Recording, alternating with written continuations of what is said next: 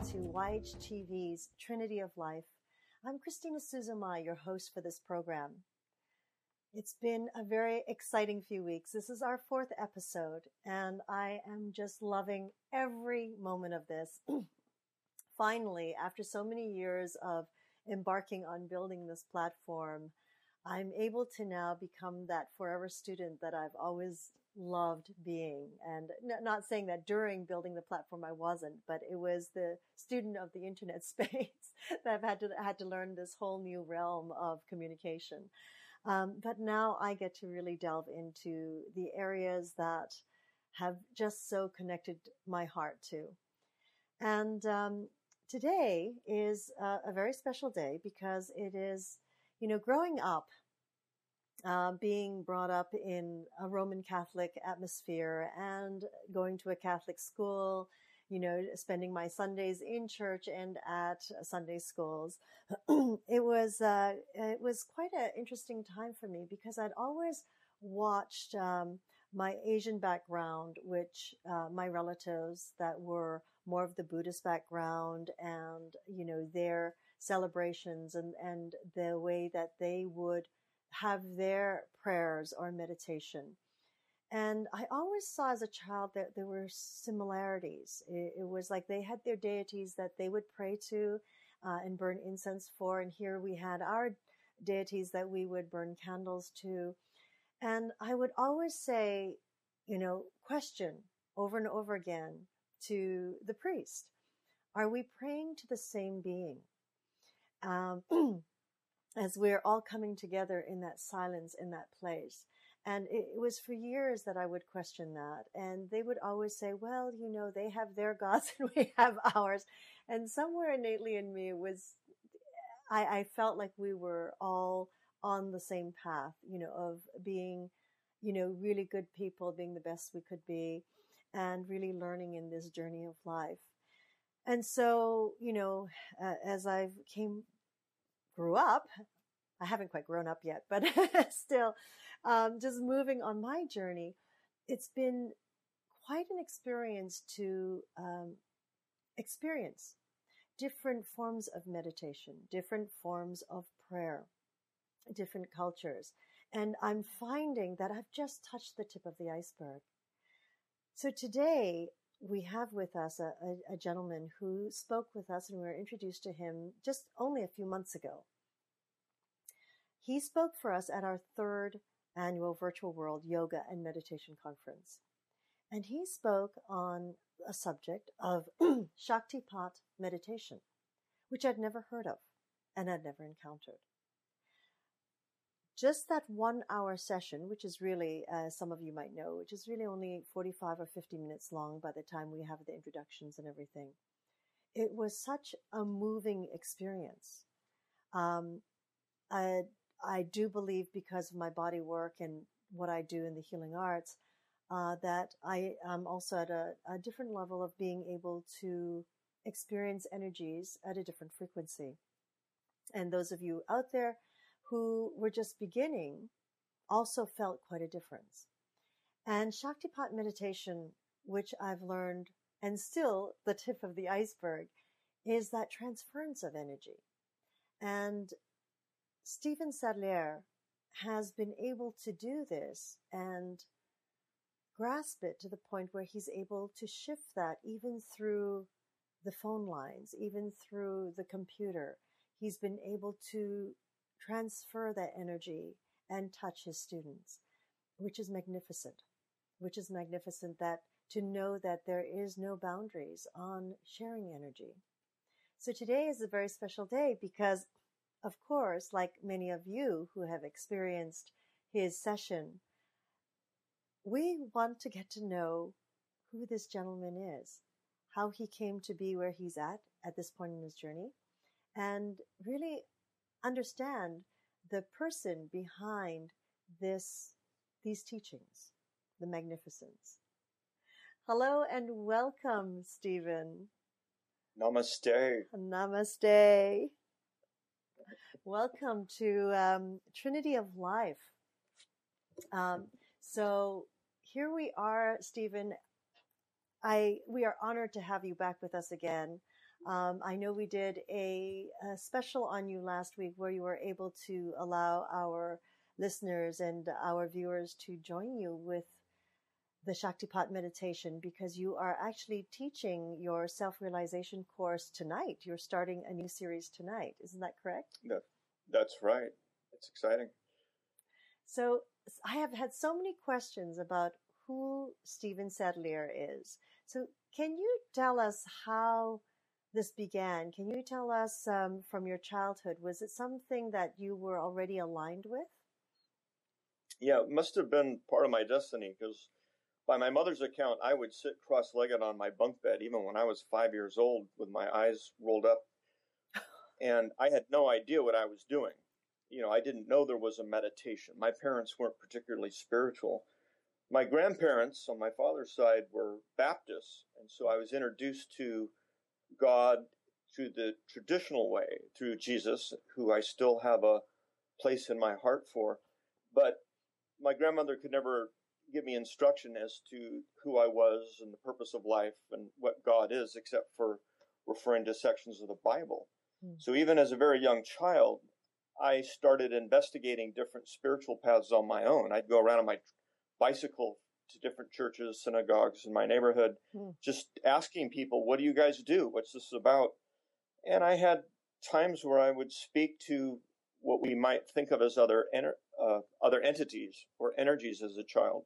My mother called them make-believe friends because they didn't see these orbs of light, or they didn't have an encounter with what we might think of as an angelic being. But I kind of grew up with that.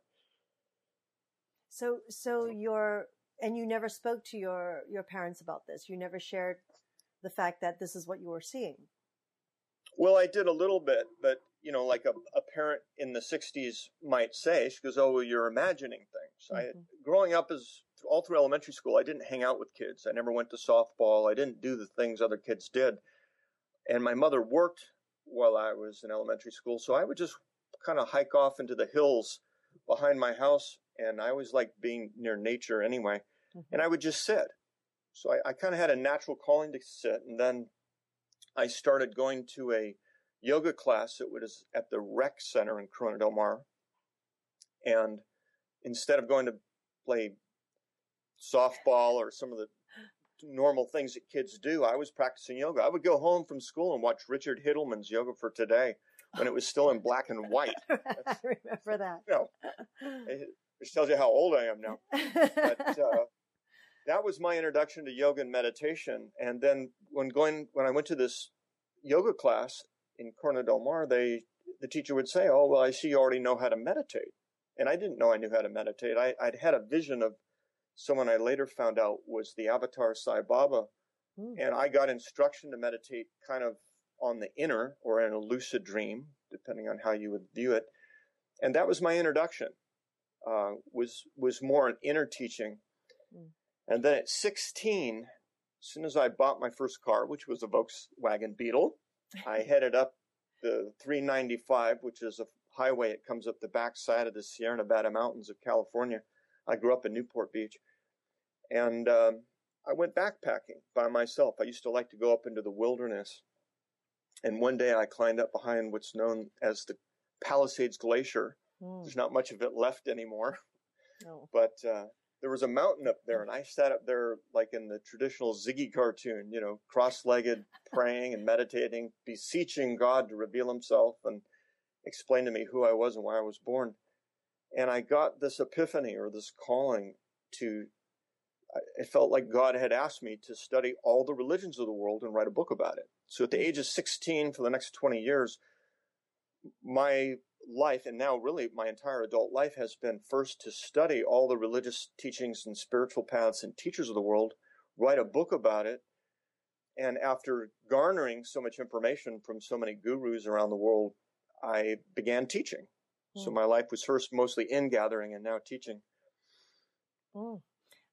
So really from a child, not quite understanding why you could sit and why you would be sitting, into your teens. Now, so during the school years, did you feel that you were different from other students? Oh yeah, and the students thought so too. Matter of fact, it's interesting because of Facebook. A lot of people I went to high school with have looked me up, and they used to laugh because for the high school yearbook that we were asked, what was our purpose in life, or what did we want to accomplish, and mine was to float on the universal note, and Wow. nobody knew what that meant back then. That was really kind of an out there thing to say. But now more and more people are realizing there is this place where you go out of your body. You commune with the divine. You might think of it as Om now, the primordial sound current. And that's what I did in high school. I went out. So even in elementary school, I would go to the very end of the playground, cross my legs and close my eyes and just go out. And that's how I spent my recess. Wow. Wow. So I mean, because we know all growing up, children can be really cruel because if you're different, then they sort of outcast you as well and not want to play and things like that. Is that what happened to you as well? Yes, I was teased quite a bit. I was spit on. One time they held me down and even urinated on me. So I had a lot of what might seem like harsh experiences with kids growing up. And that did really nothing more than help me develop compassion for humanity and want to escape to the hills behind my house too. That's probably why I didn't play with kids. I didn't have any friends really till I started high school. My friends were all what other people would call imaginary friends. And now I would consider celestial or extraterrestrial beings where I spent most of my time. So I was groomed to do what I'm doing now since I was a child. Mm-hmm, mm-hmm. This is so...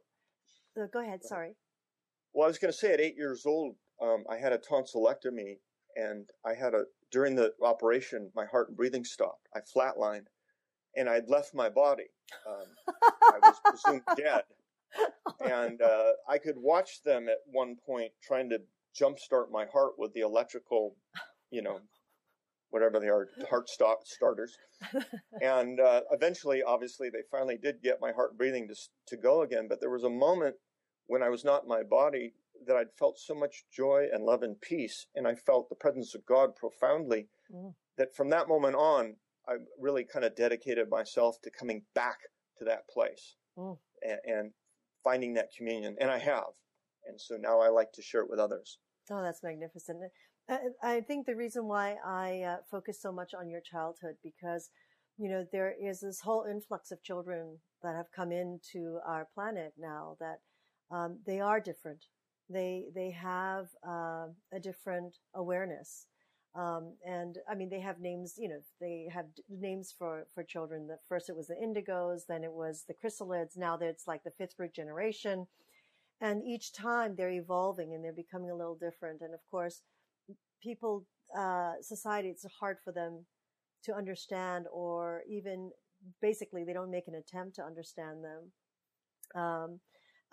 to understand that they don't, their linear mind is not as, it's harder for them to control their linear mind, so to say. The society is harder, if they find it hard to control their linear mind. So these poor children are being medicated so highly because they are different, if they're not like the norm.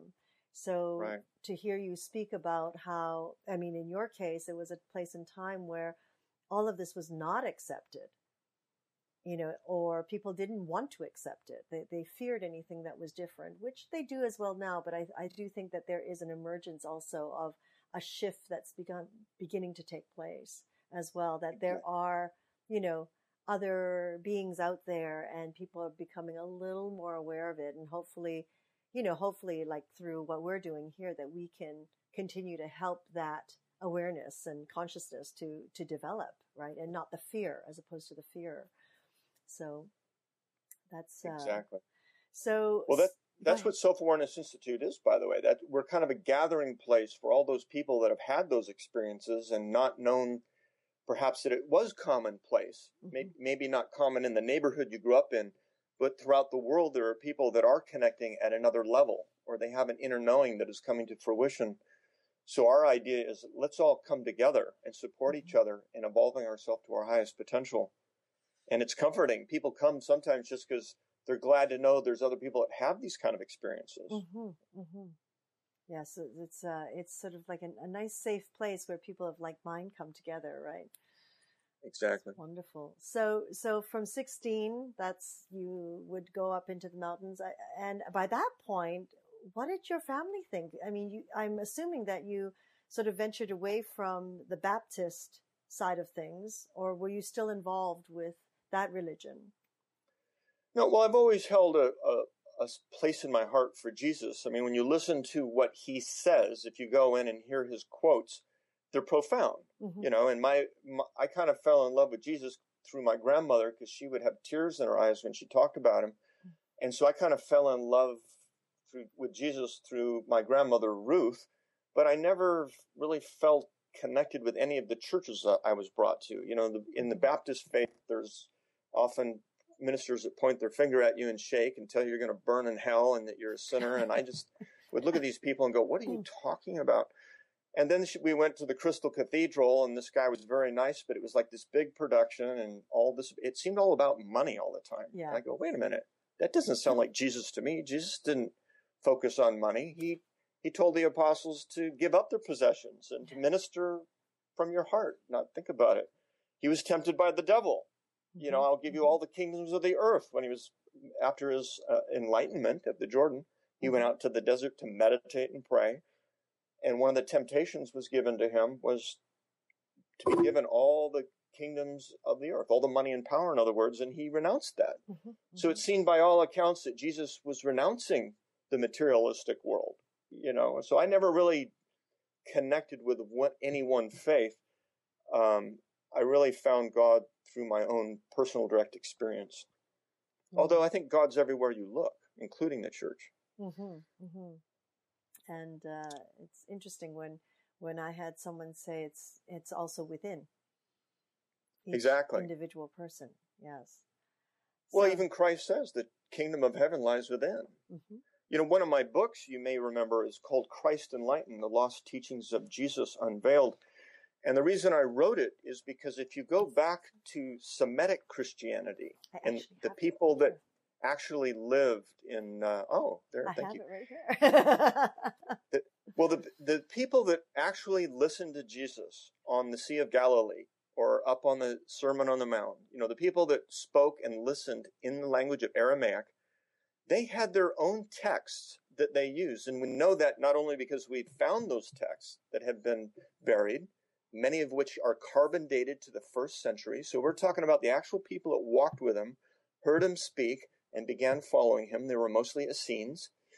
They wrote down these things. There are books, and it was talked about by the other bishops in the Greek and Roman churches, and they would say, how come these Christians in Israel, they're not reading the epistles of Paul, they're reading from the book of Mary, from the Gospel of Thomas, from the Gospel of James, and the Gospel of Philip, and other books that most Christians haven't heard of. But now all this information has come to light just in the last few decades. It's literally been dug out of the desert. Urns have been pulled out. Papyrus has been translated. And the whole message is to look within to find God.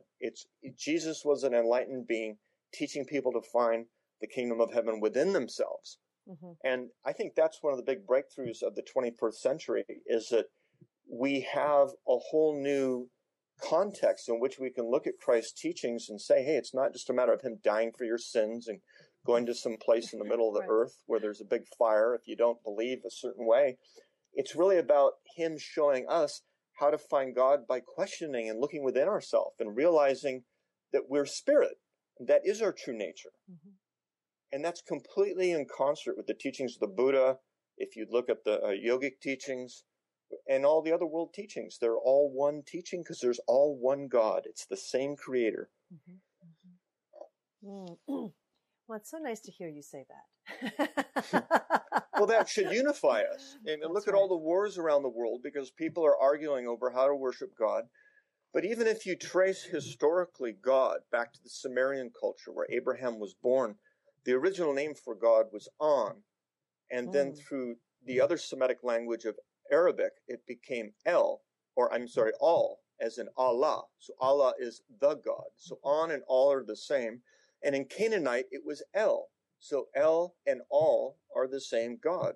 El Shaddai is the first name of God written in the Bible. Later it becomes Yah. But El, All, and On are the same God. And that same deity was worshipped in the Harappan culture, part of the Indus Valley civilization. And On is now referred to more as Shiva. But if you look at the derivation of Shiva, the first god, the oldest of the gods in the Hindu pantheon, it's On, with it sitting cross-legged, looking at your third eye, realizing your true nature as that spark of divinity. So all the world is essentially worshiping the same God. They're just arguing over how to say his name and how to worship. That's all politics. Oh my, yes, and how we know what happens with politics. Well, this is the time for us to come together. You know, there are power bases behind religions. I mean, religion has become a business, frankly. Yes. And there are people that don't want to look at new information and don't want things to change because they fear the change. But I think throughout the world now, there are people that are questioning religion more and more and realizing how could there be but one God, and who cares what name you call God? And all the prophets and all the great teachers of this world, including Jesus, have all taught us to look within to find God. And innately we know to do that, don't we, Christina? Oh, absolutely. Absolutely. And so we live in a time that whether you're an indigo child or just a yogi trying to find yourself, we all know that the answers lie within us. And that's what I love about Shaktipat. There's no dogma to it. You plug in and the truth becomes realized through your own personal direct experience. That's what's amazing is when people can tap into what they innately have, what they were born with. And I think that's why, there is so many questions about the work that you're doing and the work that you're passing on to others is like, who is this? What is this? You know, we hear about so many different forms of meditation, between the Zen meditation, the Buddhist meditations, and, it goes on and on, but it's like, okay, why is this one so powerful? Because of this transference of energy, you activated people within so that they're actually feeling that resonate immediately. It's an immediate response, really. Exactly. It's direct. So there's nothing to believe. There's no one to follow. I'm not asking people to follow me or even believe what I say, but we all know there's something making our heart beat, and we don't make that happen. And the same thing, it makes my heart beat, makes your heart beat, it makes everyone's heart beat. The same spirit or life force or Shakti, whatever you want to call it, is flowing through every living thing throughout the entire universe. We're all plugged into the same source, like trees or leaves on the tree of life. So Shaktipat is really a matter of connecting to that life force within you that is you. That's what continues on after we drop the body. But most people really never connect with that life force or spirit that they are. They wait till they die. And so they go through their whole life not really knowing the true nature of themselves. That's why self-realization is at the core of all the world's teachings, is man, know thyself. So I just want to remind our audience, if you're viewing online, if you scroll down from the window that you're viewing this on, there is a little box down there that you can add your comments or questions for Stephen. And if you are listening via the phone, you can raise your hand by pressing *2 if you'd like to ask your question yourself. We do love the questions coming in, of course, and this is the time that you're able to get to know Stephen a little bit better. Stephen, how did you get from your 16-year-old, going up into the mountains and meditating, all the way to studying with these great masters? Well, in the beginning, I started by reading. Obviously, reading the Bible, the Old Testament, New, reading the Quran, reading the Bhagavad Gita, reading all the classics, the whole corpus of the Mahabharata and the Srimad Bhagavatam and all the sutras. And, so that's how I spent most of my evenings and weekends for first 20 years of my adult life. But what I realized is I got more from the experiences than from an intellectual understanding of things. Matter of fact, my understanding sometimes was getting in the way of realizing the truth for myself. So I was very fortunate to study with a lot of great masters growing up and studying Kundalini Yoga with Yogi Bhajan or Satchitananda and Iyengar and many of the names that you've heard before. But even after studying and teaching yoga for many, many years, I still didn't have that what I'll call that permanent connection with the bliss. Mm-hmm. And so I got back down on my knees and I prayed for a teacher, and I had a vision of one very yogic looking guru that I hadn't met before. And the very next day, I was traveling up to Los Angeles to go to the Bodhi Tree bookstore to pick up probably a copy of the Vedas or something, some obscure text, which the Bodhi Tree was a spiritual bookstore. It had, books you couldn't get anywhere else. And there, pinned up on the bulletin board, was a picture of the guy that came in my vision during meditation and prayer. His name was Yogiraj Vettatiri Maharishi, a Kundalini master from the Tamil line in South India. And I go, that's the guy. So the very next day, he was giving a talk and an initiation at the Glendale Church of Religious Science. So the very next day, I went back up there to meet him. And as soon as I connected with him, I felt his energy field. It took me to that place that I used to have to struggle to get to. I used to try to get there through meditation, and just sitting with this man, all of a sudden, it's like things opened up for me. And he looked at me and he took me under his wing. And for the next 6 years, he basically told me that he wanted to teach me to become a master in his lineage. And I did. I apprenticed with him for 6 years, traveling throughout Southern California and going back to India with him. And when he got too old to keep traveling, because he had centers in 120 countries, wow, and 2 ashrams in India today, he's very well known in India. He appeals to the intellectual class of Indians, and was nominated for a Nobel Peace Prize, and they made a commemorative stamp in his honor and all this kind of stuff. So he was a very powerful guru. And when he was too old to travel the world anymore, he asked me to teach in his absence. So I'm a lineage holder, trying to conduct this lineage of teachers. It goes back over 10,000 years, and to bring it forward for the Western mindset. He specifically said, look, you need to explain this in a way that Westerners will understand. They may not connect with my Eastern ways and accent. And so that's when I started the Self-Awareness Institute. This was in 1985. It was at the bequest of the Maharishi himself. And it's grown, as you know, to 120 countries all over the world now. And is he still alive? No, he's not. He's attained his Mahasamadhi, meaning he left his body many years ago, matter of fact. And my other guru is gone too. I had 2 principal gurus. The other guru that I studied with, who's a fascinating being, his name was Sri Shiva Bala Yogi Maharaj. And all these other teachers that I'd been studying with kept telling me to meet this guy. I mean, I studied with Lahiri Mahasai's great-grandson to teach Kriya Yoga, and he used to tell me, you've got to see this Shiva Bala Yogi. Sai Baba, who's recognized as an avatar in India. I mean, tens of thousands of people come to see this guy on any given day. And he told me, you need to study with Shiva Bala Yogi. So he was kind of the guru's guru in India.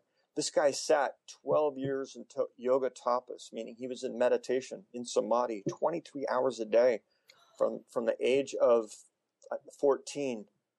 He just sat all day and all night. So he became a pilgrimage site for other sadhus and yogis throughout India. And one day I was led to him. And again, he sat me down and says, look, I'm going to train you to be a yogi. And it wasn't a matter of asking me, by the way. He just told me. He sensed something. And oh, by the way, I want you to increase your meditation time up to 8 hours a day. And I go, you got to be kidding. But once you connect with the life force energy, that's nothing, really. You want to be in that state. You want to connect. It's like making love. There's a bliss that's indescribable. So in completing my yoga tapas with him, he called me to India. So I had a business. I closed it down. I got rid of everything I owned. I went off to India. And first I sat for 12 hours a day for months, and then I moved it up to 20. And eventually I was sitting 23 hours a day for 40 consecutive days and nights. And what that was doing is preparing me to transmit the Shakti on a global level, to be a conductor, as it were, like a satellite beaming energy out. My job now is to send energy out to those who are ready so they can pick up on it from wherever they are in the world. And that's just a matter of training.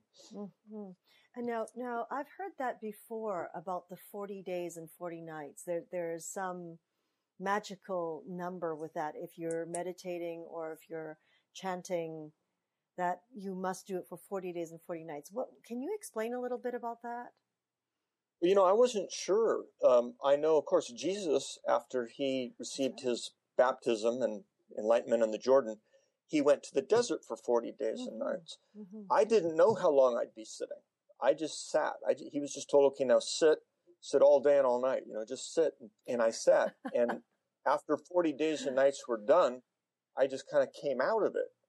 And this is all through psychic or telepathic communication, by the way. He's not calling me on the phone saying, okay, your meditation is done. I just knew at the end of that time period. I just kind of came out of it, and I was called to his presence. And that's where he announced to his other students that I'd completed my yoga tapas and I'd be considered a yogi, and I could initiate into what's called Shaktipat meditation on his behalf, because he would no longer be coming to America.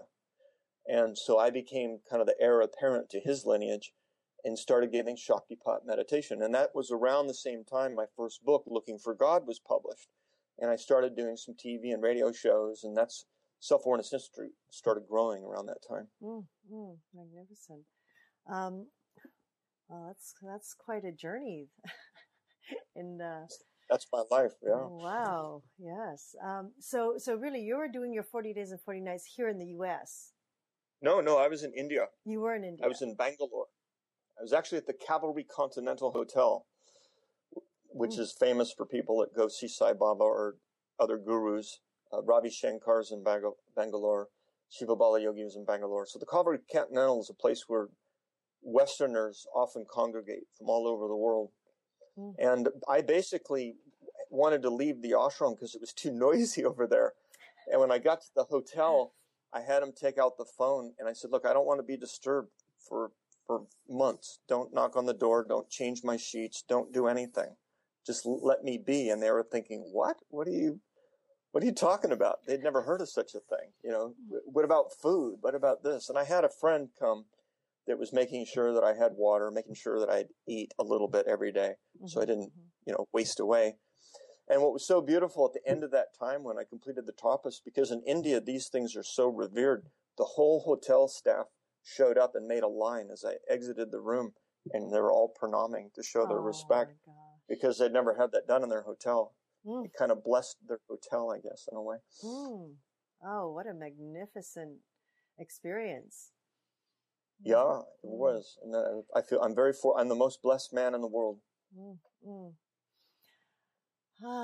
See, I even have to take a breath on that one. I could feel it all throughout my body. That was wonderful. Well, the whole idea is, to unify people, to realize there isn't just one path, there isn't just one teacher, there isn't just one way. There's all of us that we're part of the same whole.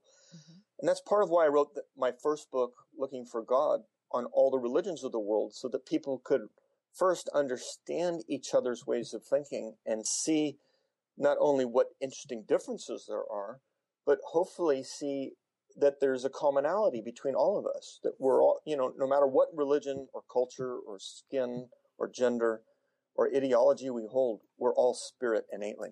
And it's us connecting with the spirit that we are and seeing each other spirit to spirit and soul to soul, which is bringing about this global enlightenment.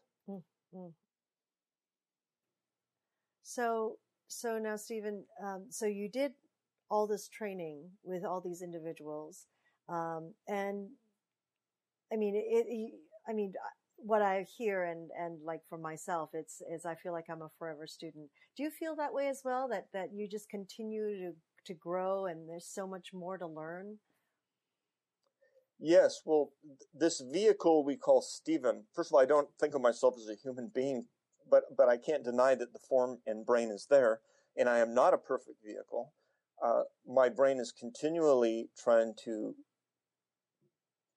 how would you say, expand its capacity for compassion and love, and increase not only information, but my ability to communicate effectively and help other people. That's an ongoing process. And I'm sure with all these different students that come through your teachings, that they're also bringing new aspects to the environment. Yes. And what they're really doing is they're reflecting back to me whatever I need to see. Mm-hmm. We're all reflections of each other. And so it gives me feedback to how I'm being heard as well. So I can develop myself to be a more effective teacher, I hope. Mm-hmm. Mm-hmm. Mm-hmm. So I also, for a brief moment, I mean, before we started this, there was a question that came in about energy. And you had said that you also studied martial arts at one point? Yes, all the Taoist and Buddhist arts, and that's right. Segovia had a question, didn't he, about my kung fu master. His name was Master Ho, or Tony Ho, who was the all China national martial arts champion from Shanghai, and he immigrated to the United States and began teaching different police departments grips and things like this. And I had the good fortune to study with him. And the story that Segovia, I think, wanted me to recount was that the energy that was in his body, the qi that he had built up through his Tai Chi and Qigong, was so powerful that he could throw you against the room without physically touching you. He could actually just expand the energy that would physically move your body if you were standing straight up, so that you'd have to step backwards or you'd actually bounce off the wall. One time, he had taken one of his students to a martial arts competition, and somebody else that had heard of Tony. And if you'd seen Tony, he's not particularly big. He's not particularly strong. He doesn't look imposing in any way, shape, or form. He's always got a little smile. He's like a little Buddha. And somebody came up and tried to test him. Came up and did a kick to see how he'd respond. And because Tony would never fight anybody, he just refused to fight. He put up his arm to block the punch. This guy fractured his leg in 30 places just from one kick trying to hit Tony. The strength and the energy that would move from his body was like trying to kick an iron post, in other words. So he never even came to a competition again. He wouldn't show up because he'd see all these macho people trying to show off what they think they know. But in martial arts, the true power isn't in the form of the kicking or the punching. Yeah. It's really energy work. Two masters come together. They know who's going to win before they ever move their body. There is no kicking and fighting per se. Not necessary. It's all about energy. Not necessary. It's so funny growing up, of course, my Asian side, watching these old kung fu movies and things like that, where that's what it is. The masters would just put up the palm of their hand and people go flying across the room. And what was interesting is, watching people do Tai Chi and the masters that do Tai Chi, and the ability to see the energy actually emanating from their hands as they're moving slowly. It's so magnificent. It is just so magnificent. And yet, as you say, you look at them, they're petite in size, and yet you can see all this strength, the inner strength that is so built up. So exactly. And it's similar to the Shaktipat. Shaktipat's at a different gradient. Chi is a denser physical energy that's used in the body, where Shaktipat is really a spiritual energy that it only comes into a physical form when you try and channel it through you. And this is what we do at Self-Awareness Institute, is we work with this innate, both intelligence and innate energy, you might think of it as spirit, and conduct it. Learn how to not only pick it up like a radio receiver, but build it up inside you so that your biomagnetic fields or your spirit energy or your aura, if you want to call it that, gets bigger and brighter and stronger, but also that you learn to calibrate at a higher level of consciousness. You learn to tune in, you might say, to these higher frequencies or higher states of consciousness that actually begin to transcend time, space, energy, and matter. There's a whole nother world that isn't in the three-dimensional world. You might think of it as a celestial world that actually is in this physical world as well, but it is unseen by most people. So Shaktipat is, I'm just kind of coming back to something that you've just said. So it is the transference of a spiritual energy. Yes. It's Shakti in general is what makes everything tick. There's Shakti in every living being. There's Shakti in the earth itself, in the minerals itself, in every atom and in every universe. Mm-hmm. There's, in other words, from latent potential to patent expression. Everything that arises from something that appears to be invisible, whether it's an electron arising in an atom, or it's the Big Bang in a universe arising out of what appears to be nothingness. Everything that appears is appearing from something or someplace that is non-seen. It's sustained and guided by invisible forces, and it eventually merges back into what is unseen again. Mm-hmm. So just because it's not seen doesn't mean it's not there, though. So mm-hmm. the purpose of Shakti is to connect with that interface, to connect into that primordial world or that kingdom of heaven that does lie within us. Wonderful. That's what self-realization and God realization is, by the way. You know, it's entering into that spiritual world or that spiritual kingdom where you see God in everything, everywhere, all the time. That's a beautiful vision that I have always lived by, because even when I've studied with indigenous cultures, they're always saying, giving blessings before they enter a room, before they pick a flower, before they, do anything. They're always giving some kind of blessings to whatever that might be. The Native Americans is during sweat lodges, it's to the rock people. It's everything around them has a life. So, right. Has spirit. Has spirit. Yes. Yeah. Yes. Has a spirit. By the way, as your viewers and listeners are participating, if they just put their hands up, even as we're speaking, they'll begin to tune into what we call Shaktipat, because it's being transmitted along with the sound and the images. And you'll begin to feel a tingly sensation in your hands if you don't already feel it. And all they or any of us have to do is tune into it and allow ourselves to receive it. And you can even draw it in as you inhale. You can just pull it in from your arms into your body. And pretty soon your whole body will begin to buzz. So you can have the experience of it while you're listening to this discussion. Mm-hmm. And I remember you said on another time when someone said, "How long do we keep our arms up for?" It's as long as you want. As long as you want. Yeah.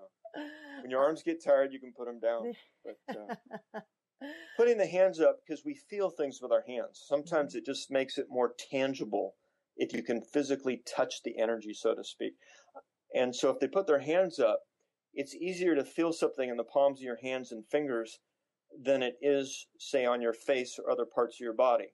Even though your whole epidermis will feel something tactily, your hands are the primary instrument for feeling and touch. So by putting your hands up, you'll feel the energy. And if your hands have been up, the other thing we can do is to turn the palms so they face each other. Now that you've kind of gathered some of that energy, and imagine you're squeezing a beach ball in front of your chest, and you'll actually feel those biomagnetic fields between your hands. You can actually kind of squeeze the beach ball, that's exactly just like you're doing now. And that field will get stronger. And this is true anytime that we do a meditation together or you listen to a talk, because the whole purpose is to transmit the energy. It's not the information. It's the spirit that we're connecting with at a level that your mind may not even be cognizant of. But the energy is there. And as we learn, the more we tune in, the easier it gets to tune in. The ability develops with practice. And that's why we have these courses, like the self-realization course that's starting tonight. It's so people can gain the training in learning how to not only tune in, but build up that energy and learn to take themselves into higher levels of consciousness by doing it week after week after week after week, and having a, quote, master or teacher kind of pull it out of you. The light's within you, but the idea is, how do you bring that light out? How do you bring that light out through what you think and say and do? That's what enlightenment is. It's bringing what you already are into the forefront of your own awareness so that you think and speak and act from that place of higher consciousness. Wonderful. We have a couple of comments that came in. This person says, "I've always said that all religions are pretty much the same. People look at me like I'm crazy. I'm so glad to hear him say that." So that was one comment. Yeah, we know it intuitively, don't we? I believe so. Yeah, and why would God favor one group or ethnicity than another? Right. Aren't we all children of the same creator? By whatever name or way you think of God, we realize that we have one creator, the same force that created me, created you, and created everyone else on earth. So why would there be a favoritism to one time and place in history? That's what I used to always question as a child. Exactly. And the question about money, it's like, okay, we're living by simple means as it is, and how much more do we have to give now? When the Vatican has so much gold, I hear. Yeah, exactly. Yes. Well, that's what happens is religion oftentimes will, I think, corrupt the teachings of the teacher. And there's I think I've listed over 200 sects of Christianity in my book, and yet each one of them thinks that they're right and the others are wrong, but none of them actually lived back then. None of the teachings that are currently being taught are what Jesus actually taught in the first century, interestingly enough. They're all modifications or embellishments. They've added their own perspectives and ideas to what they think he was saying and talking about. But from my own investigation, there's a big difference in what's being taught today and what was actually taught in the first century. I believe that to be true. It's like how anything is translated. It is very often by perspective, and it gets just a little shift. And it's like the grapevine. How as it goes through the grapevine, it just shifts that little bit more and that little bit more, and next thing you know, it's quite different from what was the original primary source. Exactly. And if you listen to the teachings of the Buddha, who lived 500 years before Christ, and you compare what he's saying to Jesus, they mirror each other. Matter of fact, Jack Kornfield wrote a book where he put sentences together. Here's what Buddha said. Here's what Jesus said. Here's what Buddha said. Here's what Jesus said. And when you stack them up side by side, it sounds like they're saying pretty much the same thing. And if you read the book of Acts and you hear Jesus's analogy of the blind leading the blind, he's actually quoting from the Katha Upanishad, which was written 100 years before in India. And if you hear the story of the mustard seed, which is very famous to most Christians, that too is a part of the corpus of Upanishadic literature that was written 100 years before. A lot of people don't realize 3 centuries BC, there were synagogues in southwest India, and there was a trading of spices and teak and ivory for tin and other items from the Mediterranean. Through the Jewish people, there were trade going on between India and the Mediterranean and Israel specifically. So we don't know, we don't have physical proof that Jesus himself went to India, but it's very clear that there was an influence of these teachings in the Middle East, and it's documented through the church fathers themselves. Matter of fact, Thomas, one of the apostles, we have on record through multiple sources that he went to India and established the first church. They have the deed in the state of Kerala in southwest India, where here's a deed given to Thomas, it even says his name, giving him the permission to start a church. But in the Thomasine teachings of Christ, they're not praying that you go to some heaven that's out in the clouds one day. They're learning how to look within to find God. It's a whole different kind of Christianity. And there's over 1 million of these Christians in India. A lot of people don't realize that. Amazing. The Thomasine you Christian. have really immersed yourself, haven't you? This is my life. I've been groomed since childhood for this. And the idea, and this is the time, Christina, this is the time where people are awakening. There's a mass movement. The consciousness of the planet, even though we see a lot of darkness happening in terms of world war and politics, in that same tumultuous state, it's forcing people to look deeper, and it's awakening the consciousness of humanity. So the people in Yoga Hub are a good example. Everybody that's in Yoga Hub has a higher state of consciousness than the average person in the world. They're doing something to evolve themselves to a higher capacity. And within your group, there are people that are actively seeking full enlightenment. So this is what you and I are addressing right now. Who are those people who are ready for full enlightenment? Absolutely. We had a question come in, Stephen. that I'd like to know about his work with the government. I'm assuming government and your financial side of business before, and how that integrated with the work that you do. Okay, by way of a very brief background, because we didn't talk about my education, I used to sell diamonds and gold, and one of my clients was a congressman from New York named Allard Lowenstein, and he was the first one to tell me that basically the world bankers control the world and our government and the CIA, and that they killed John F. Kennedy and all this stuff that I found very hard to believe. But then he was assassinated. He told me he'd be assassinated by the CIA, and 6 months later he was shot in the forehead while sitting at his desk in an office in New York. So I wanted to know, how does the money system work? Who controls the world? And I ended up studying business at Menlo and studying money, credit, and banking at Stanford, and then went to the University of Wales to get my master's degree in international banking. My first job was working for the government as an economist, and then later I worked at Lloyd's Bank as an international banker. So I had a front row center seat to seeing how money controlled governments and people and who was behind the real power structure of the world. And that's part of my passion for wanting to awaken the consciousness of the world. There's actually an evil power ruling the world. And so my experience with the government is that it's been hijacked by people that seek to control others through money and power. That's why I wrote the book, Money and Power, The Secret History. And that's what was my earlier radio program was about today. They wanted to know about money and power and how the Federal Reserve is controlling our government, has hijacked it. Because nothing that our government can it do without money. And the Federal Reserve is not a federal organization. It's privately owned. Ultimately, a handful of families have control over it. And they are squeezing us financially. That's why we're in such a dire financial situation. It's by design. It's not some mistake that's been made. It's that people are trying to gain more control, and they have. But it's only through the enlightenment of the population of the world that we rise up together to bring this light into the world so all that may see, and that light will dispel the darkness and bring peace on earth. And I believe that from the bottom of my heart. Well, that's quite a difference in your meditation and your teachings to be into the finance and the business and the government and economic side. It's like two paths. Well, if you think about it, I would argue that in Western culture and in the United States in particular, people worship money. They pay lip service to God. They may even go to church on Sunday, but all their thoughts and the time they spend during the day are focused on money. Money, money, money, money, money.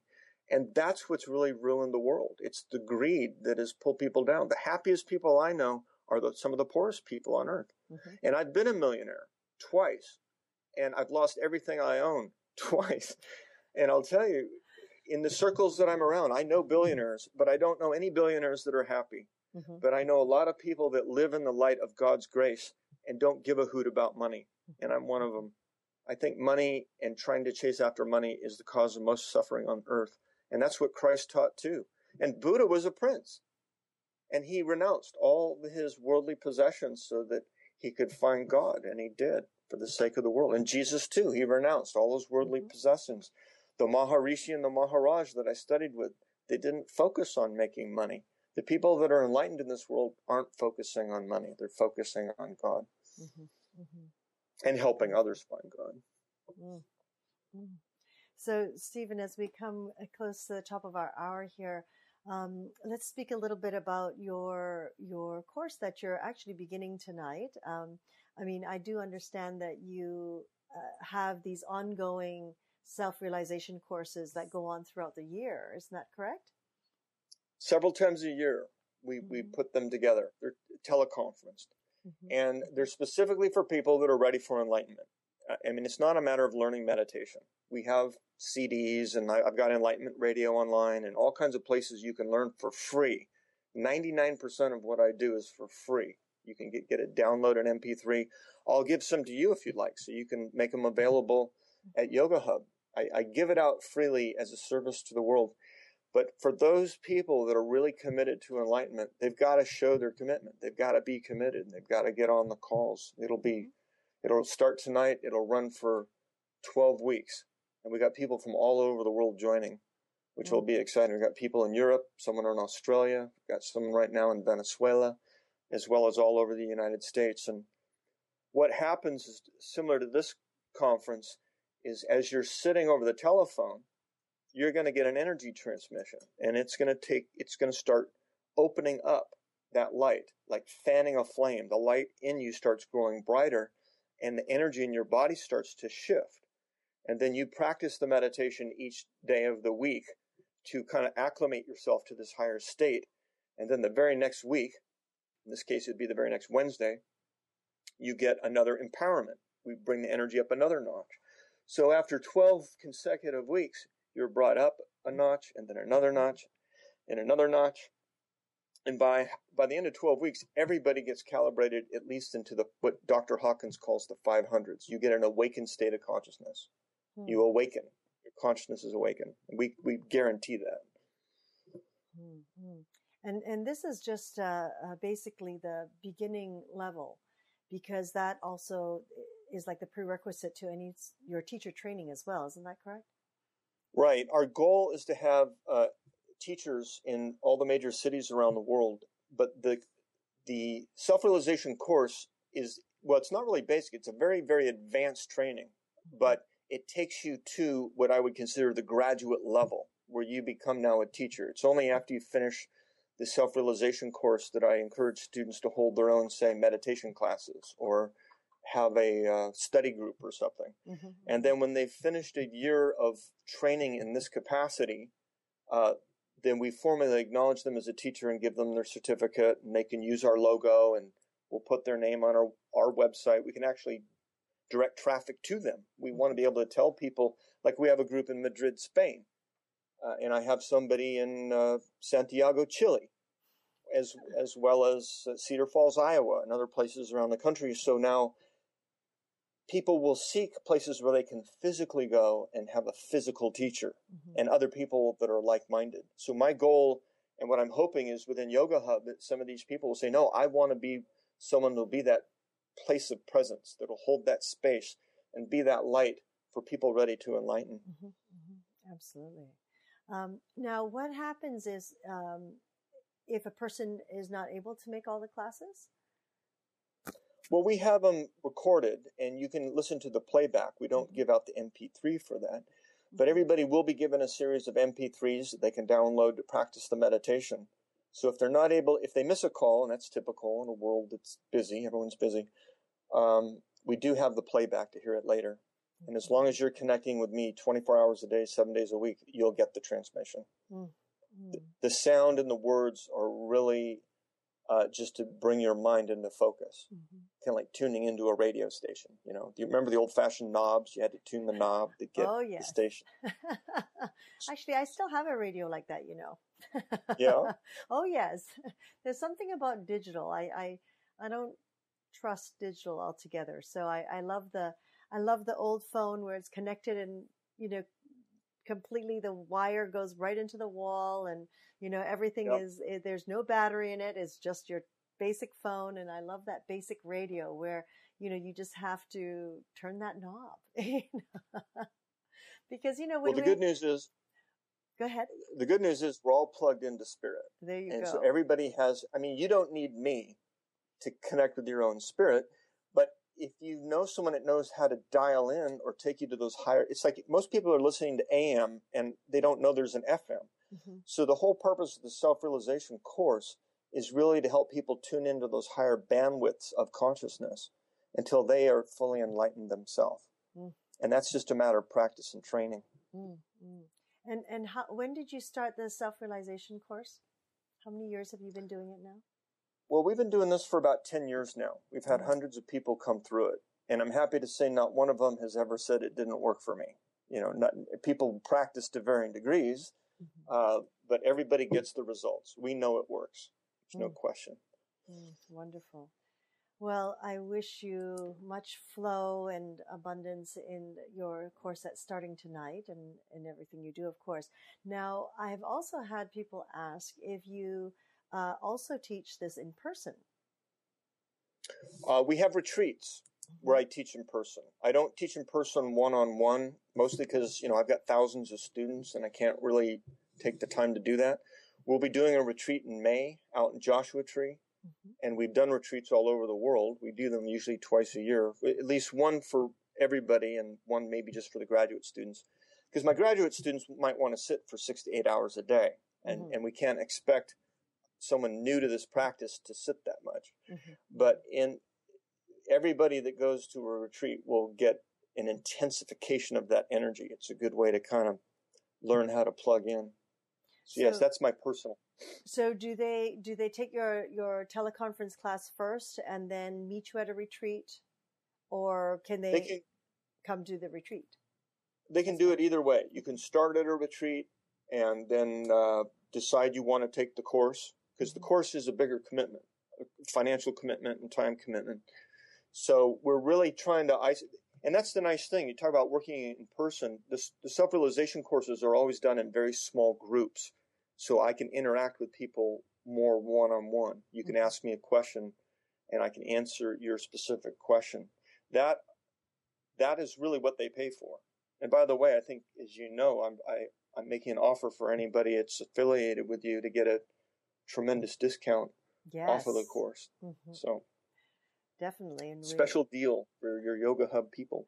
I do believe that the Yoga Hub members and the Premier members, when they are able to look up go to the Shop Yoga Hub and look up the course, you will see that Stephen has given us an incredible, incredible deal. So, we encourage you to, if you have any interest at all or any just that little tingle that comes in to go, I'm interested, and just to delve in a little further, we definitely invite you to go to Shop Yoga Hub and have a look at what he's offering the course for. Really, it's magnificent, and we're very honored by that, Stephen. I want you to know that. You're welcome. So, I'm honored to be on your show. Well, with what you're doing, we will definitely want to continue to promote everything you do and all the courses that you do and you're offering, because I do believe your work is very powerful and is, again, raising that awareness and consciousness for each individual. When the gurus chose you to teach this in the West, there was a reason, a very powerful reason. And you're able to tap into the way the society is able to absorb information. And I think that was what was very powerful during your session. And others have commented on that as well, I'm sorry, a comment just came in from another speaker of ours who has been listening to say, so enjoyed this. Wonderful. So, well, I got to tell you, I don't claim anything personally. There's anything that any of your listeners or viewers got because the Spirit works through all of us. I have to turn around and give all credit to the divine. This earthly body really isn't any different than anyone else, but I appreciate the kudos nonetheless. It's, being that vessel, it's such an honor, isn't it? To be that vessel to share so much. It's sure a lot of fun. I'm living my wildest fantasy. I really am. That is wonderful. You're right. What did you say? You're writing that. What did you write in your graduation book? Oh, I'm floating on the universal note. To float on the universal note was my goal in life. And I am floating. Nice floating with you. What I'm ready, and what do your fellow past students or colleagues, what have they mentioned? Anything? Have they, when they found you on Facebook? Oh yeah. Well, many of them are taking the course, and their testimonials are on the website. We see. Well, they're all curious. Some people, obviously, what I'm doing is out there for your average human being. And so if they find me, they kind of knew I was out there because I was out there in high school. I'm just even more out there in their mind. But some of those people have connected. So it's kind of exciting for me to see that people that I hadn't seen for 20 years get reconnected, and now they're living happier lives. There's not a day of my life I don't get a phone call, email, or card telling me how people say this has changed their life. And I don't think it's me doing it, of course. I mean, I'm happy to play a part in that process, but it's really them opening up to the divine entering into their life. And once you've created that space where you say, I'm ready, and you open your heart, then the divine takes over your life, and the rest is just lovely. Well, we definitely invite everybody to travel that journey with you. That's magnificent. So is there anything that you'd like to leave our audience with? Well, just for those that are chomping at the bit and think they're ready to enlightenment and don't want to wait another moment, just know that you're welcome to join us tonight, but you better contact us soon so you can get the phone number and PIN. And if this isn't your time, that's fine too. It's any time it works for you. And I'm happy to share with you again anytime, Christina. You're a joy to work with. Oh, blessings. Well, it's truly an honor to spend time with you every moment, on and off air. Very good. Now, if they want to contact us, should they do that through you? Should we leave your phone number or email, or how? If someone was listening and they say, "Well, how do we get started?" Yes, I do What's believe the best way? that on the TV site it has all the links that they can just click onto, and it'll automatically take them through there. I will also say that, and we should add a note. For my team to add a note on there to say that anyone, Stephen has also mentioned that he does have payment plans as well. So, in such a case, we would forward you over to his team over on his side to make those arrangements as well. Isn't that correct, Stephen? Yeah, we'll work with you on it. But make sure you say you're from Yoga Hub. And if you're a premier, let us know that, because you get a super duper deal. Yes. Absolutely. A deal we haven't given to anyone else before, by the way. Yes, that's why I'm not announcing it, because this is going to go all over the place. Well, that's good. Yes. Well, you're doing a great service, and so it's good that the people that are supporting you can be rewarded too.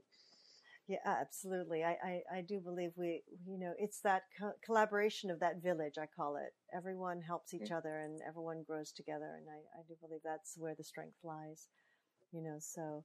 Well, thank you so much, Stephen, for taking the time today and blessing us and gifting us with your journey and how you have come to be where you are in life. I think it's very powerful for everyone to know that we all have that spirit inside us and are able to connect with one another and share it. So thank you so much.